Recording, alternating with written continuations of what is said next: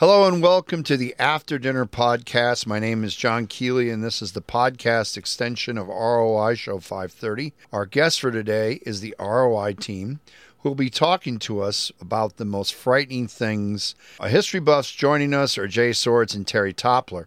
Terri, why don't you start us off with something we've talked about in the previous radio part? We talked about film.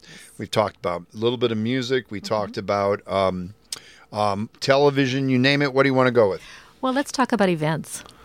I think, especially maybe historical events. And for me, the scariest things is when we see a collapse of civilization, political strife, or it could be natural disasters. And, you know, the first images that come to mind is Pearl Harbor. You know, we see clips after clip of that and how horrifying that must have been and wondering what's going on, what's happening as everything is being destroyed around you. I mean, yeah, your dad was of age and he was going to be sent in that direction. Did he ever tell you what the nation was going through about Pearl Harbor, or was he already in the service then? He wasn't in the service then. I don't remember. Pearl Harbor for my dad in our house was trapped under a blanket. Okay. Because my dad was part of MacArthur's shock troops. He was first on the beach from New Guinea all the way to Okinawa. Ooh. And he literally had entire platoons shot out from underneath him. He was the only person who survived 6 times. And then finally the 7th time, as they were getting ready to go into Okinawa, he got malaria for like the 8th time, and it was so bad that they shipped him out. He didn't actually make that landing. So all of World War II was basically behind this wall. Now, I heard some what to my kid ears sounded like funny stuff. It wasn't funny if you stopped and thought about it as an adult. My dad talking about a kamikaze pilot hitting an ammunition dump on a beach and all of the munitions going off and all the soldiers running down the beach, right? And, you know, it's the giant fireworks and whatever, and he thinks he's run far enough, and he gets behind a banyan tree, and he hears this helicopter sound, and about 10 feet above his head, the entire tree disintegrates because it's some piece of shrapnel from some huge 1,000-pound blockbuster bomb or whatever it was. And his comment always, sort of deadpan with a smile on his face was, "I decided I wasn't far enough down the beach." Okay. And we laughed and whatever. As an adult, I think about that, and I bet that is not the response that he had. Mm-hmm. That was a, I need a new pair of underwear kind of event. I'm sure he did run further down it. So World War II was kind of trapped for me. For me, the terrifying event, and it really wasn't an event per se, in the sense, but it was the public safety movie that the Army did, where you dropped an atomic bomb and you had mannequins and a town, and it showed you in slow motion what happened. I saw that as a 5-year-old, as a kindergartner, during a drill, because we were doing fallout drills at that point.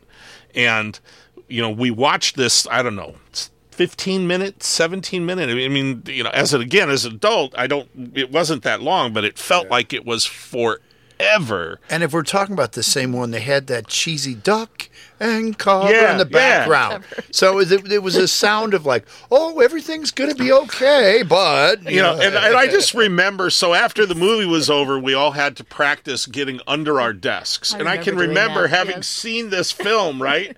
And I'm like, this isn't enough. No. I'm going to hide under kindling. I remember that the second thing, the impact wave was the first one. And then the second one was the fireball. And it's like, I got a wooden desk over top of me. This doesn't seem like a great idea somehow. Mine was, and honestly, I wasn't even born when it happened, but I saw it later and I was like, my God, you used it as a tactic. But Lyndon Johnson's Daisy commercial Remember the gal's He Loves Me? He only showed it like once or twice. Sure. But then the atomic bomb, remember? And it was with Goldwater. Yeah. If you vote for Goldwater, that was the conclusion. A little gal going, loves me not, loves me. And like right when you get the last one, you hear the sound like in the same of an atomic missile cutting out in the countdown. And there, her whole body in the image, she's X-rayed because it's over. And to have that as a commercial, and it was only done maybe once or twice, but it got the point across, and a lot of people said it cost Johnson many, many, many votes because he was always talking about possibly using atomic weapons more than Johnson. And it wasn't there. I saw it years afterwards, but even when I was in high school, I was thinking, here you are watching the TV, watching a ball game. It's September. The playoffs are going on or whatever, and here comes this commercial of a little girl. Oh, this is so nice. And then she's radiated. She's gone. She's dust. That must have just put a harpoon of fear through a ton of Americans. And for a commercial, it was, I think of all presidential commercials, it's the one that outshines them all. And I didn't think they showed it that many times. It was even too powerful. Okay? Well, if we're talking about just an event and not a visual event, but just a historical event, to me, I can't think of anything truly more horrifying than pick your Western Front World War I. Right. That was such a mismatch between the technology of destruction and what people could conceive. And you can pick your poison of these guys in trenches, and whether it's shells or whether it's mustard gas or whatever, and no one is prepared in any psychological way for that situation, and it just keeps happening. It's the nightmare that never stops. And to go with you, I was going to say a poem that is still to this day just terrifying is Siegfried Sassoon's Aftermath, where he talks about in the beginning, have you forgotten yet, for the days that moved on since those gag days.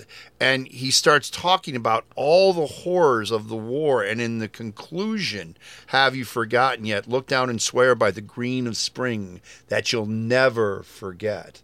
And that last paragraph, because this is a guy who is telling you, and it was very hard for vets, is like with your dad, to talk about it face to face. But you read what he is reciting in that poem. He experienced it firsthand, and it's brilliantly written.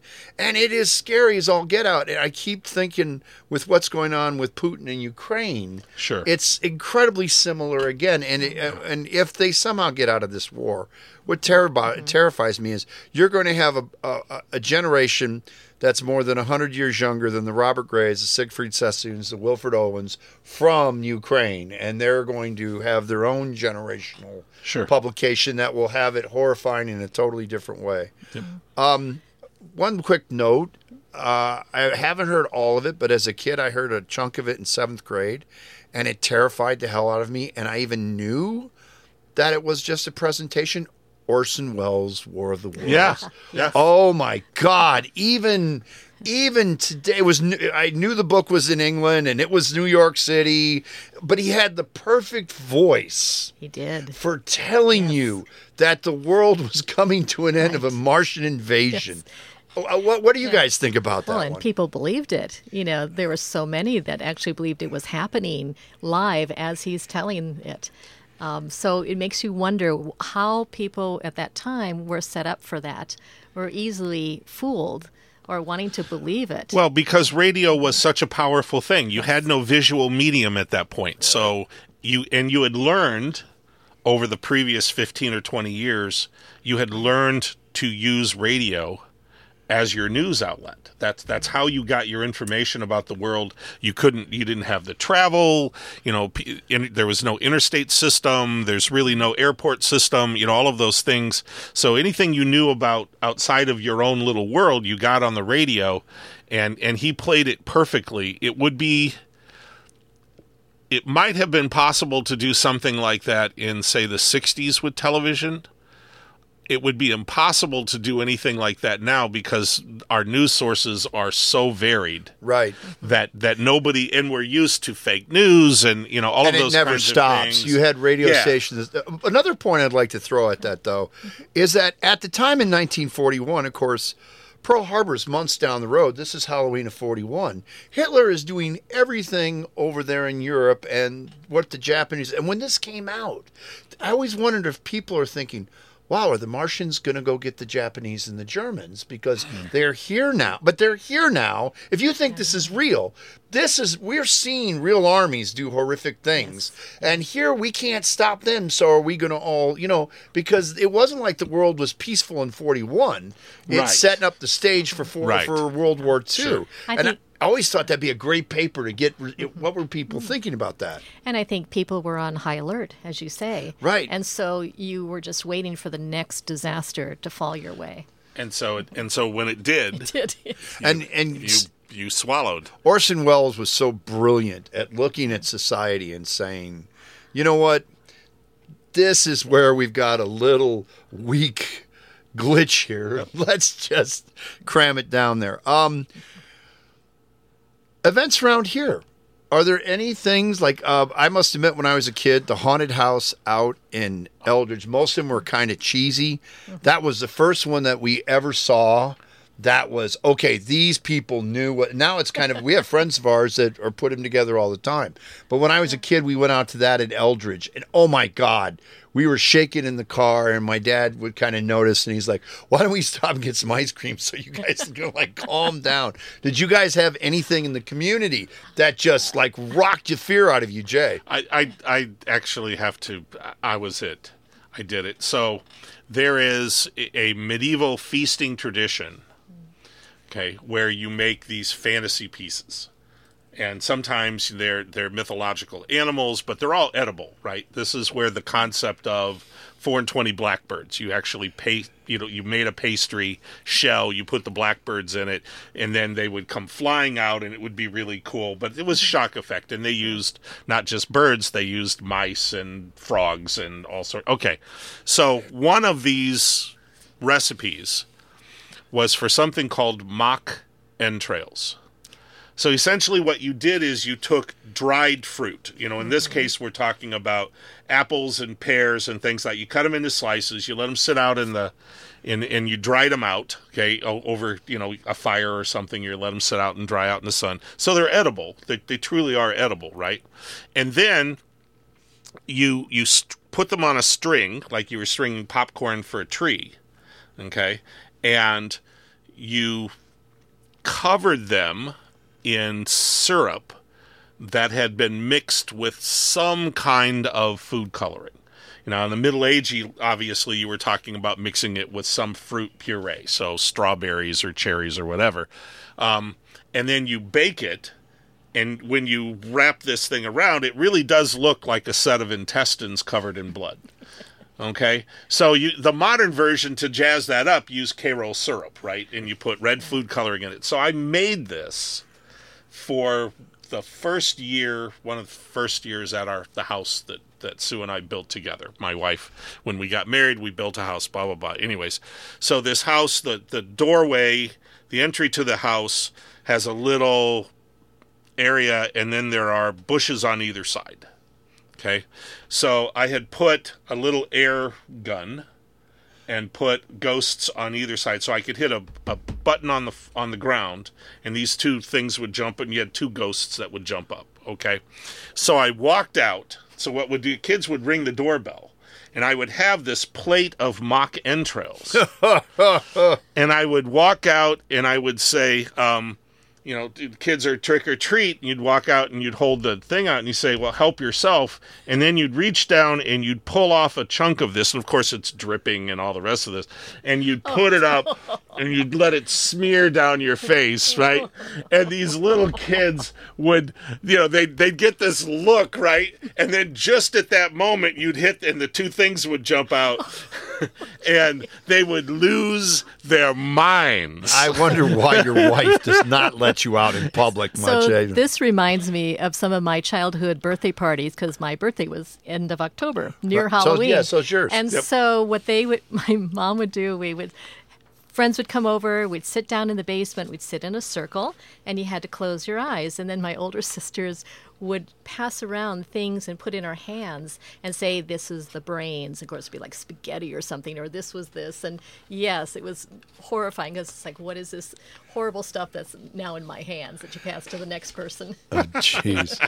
We would like to thank our guest, the ROI team, with us tonight for the 530th show, who has been talking about the most frightening of things. The history buffs today were Jay Swords and Terri Toppler. ROI can be found at 9:30 p.m. on Friday nights on KALA Radio or on the web at tunein.com. If you're looking for older programs, you'll find them at soundcloud.com. Just put KALA Radio in the search, click on the first icon, and scroll down to find nearly a decade of ROI shows. You can also find ROI on your favorite streaming platforms. ROI is recorded at station KALA, St. Ambrose University.